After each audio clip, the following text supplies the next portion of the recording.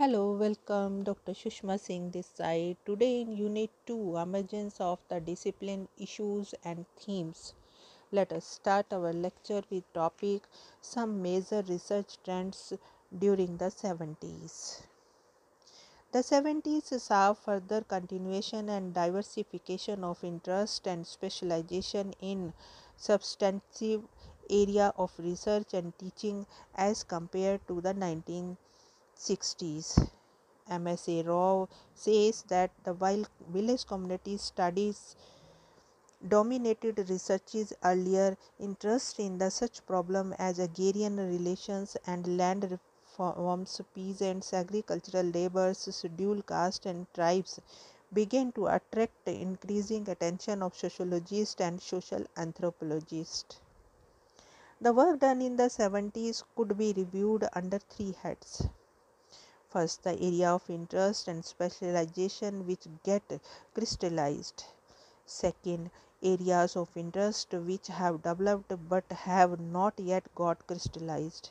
And the third is emergence of new approaches in the established area. Peasant studies and agrarian social structure emerged as the distinct area of research interest in the 70s. Alexander 1975, Joshi 1975, Joa McLeod 1978. These studies marked a departure from the earlier village community studies with emphasis on caste and village solidarity. However, village studies continue to hold the attention of some of the sociologists. Closely related with the area of peasant study is the study of peasant movement, which attracted the attention of some of the sociologists. Besides sociologists, historians have also developed a major interest in agrarian history. The studies on peasant movement is, however, a part of study of social movement in general, which became crystallized during the 1970s. Studies on several types of movement such as the backward classes movements and sectarian movement have been published. Three other areas of interest in sociology which got crystallized during the 70s were industrial sociology, urban sociology, and social stratification. In industrial sociology, there have been works of N.R. Seth and P.J. Patel, which traces the trends in the development of industrial sociology. There have been studies of trade unions and industrial relations. A few university departments are teaching industrial sociology at the MA and MPhil levels. Urban sociology has had long been neglected in India due to the misconception that India was a village society, but during the 1970s it gained importance. Problems of rural-urban migration, urban development, and slum attracted the attention of the sociologists and social anthropologists. Different aspects of urban sociology have been studied, such as the rural-urban migration, demography, and neighborhood slums, stratification, education, ethnic conflict, etc. Urban slums also attracted special attention. Another major area of interest and specialization in the 70s was social stratification.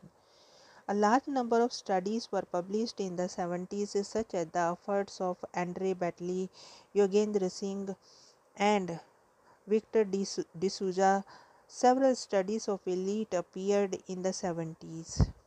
Social stratification is a common course taught in almost all universities and colleges teaching sociology. Several studies in different areas of specialization appeared during this period, such as in the area of sociology of department, sociology of education, and so on. Many new areas appeared, such as sociology of profession, sociology of organization, medical sociology, studies on women, etc. Dhanagare mentions that in spite of a lot of changes taking place in the field of sociology and social anthropology since the 1950s, not all the research concerns were abandoned. In fact, the continuity of research concern is striking. New trends have emerged, but the old ones came to be consolidated in the 1950s and 1960s. Most important among these themes were caste and stratification, family and kinship, religion and ritual, and village social organization. These topics continue to preoccupy sociologists and social anthropologists. Above all, the caste and stratification proved to be such a significant structural reality in Indian society that it continued to hold the attention of the Indian sociologists and social anthropologists. But here too one can observe a qualitative difference in the caste stratification studies conducted in recent years. Srinivas's studies of caste and religion employed not only the structural functional nature of caste and religion but also the dynamics of caste system in Indian villages. He developed the conceptual tool to study the processual aspect of caste such as Sanskritization and Westernization and the concept of dominant caste to understand the power relation within the village society. Y.B. Damle advocated the use of reference group theory in explaining caste mobility, and Rebetli used the Weberian framework of class, status, and party to study caste, class, and power in the Tanjore village. Louis Domint, a French sociologist, studied caste in India using the structuralist method in his famous book Homo Hieraticus. He revived the interest in caste studies in 1970s. He focused on the need to understand the ideology of caste as given in the Hindu sculptures and classical texts.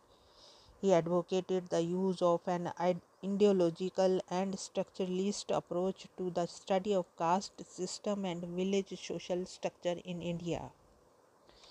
Different aspects of the caste and stratification system attracted the attention of sociologists and social anthropologists. Political developments in India, impact of community development program, Panchayati Raj, democratic decentralization, and several other developments during the 1950s had far-reaching consequences. Indian sociologists and social anthropologists were concerned about studying the impact of these changes in the Indian social and rural social structures. Studies on the caste and power structure in rural society came to occupy a predominant position. A new trend in social research developed in 1960s and 1970s in the area of rural sociology. The new interest focused on the basic changes in the rural social structure initiated through the land forms reforms measures since the independence. The new trends gave more attention to class formation among the peasantry, social mobility among different rural strata, and the newly emerging contradictions in the rural areas. In these new trends turned into micro level inquiries to macro level analytical exercises. Closely affiliated to the new trend in agrarian studies in sociology has been the trend of studying social movements, particularly among the peasantry. A.R. Desai studies of the Indian national movement and its social background, describing its class character and its inherent contradictions, was a very significant pioneering contribution from the pre 1950 era.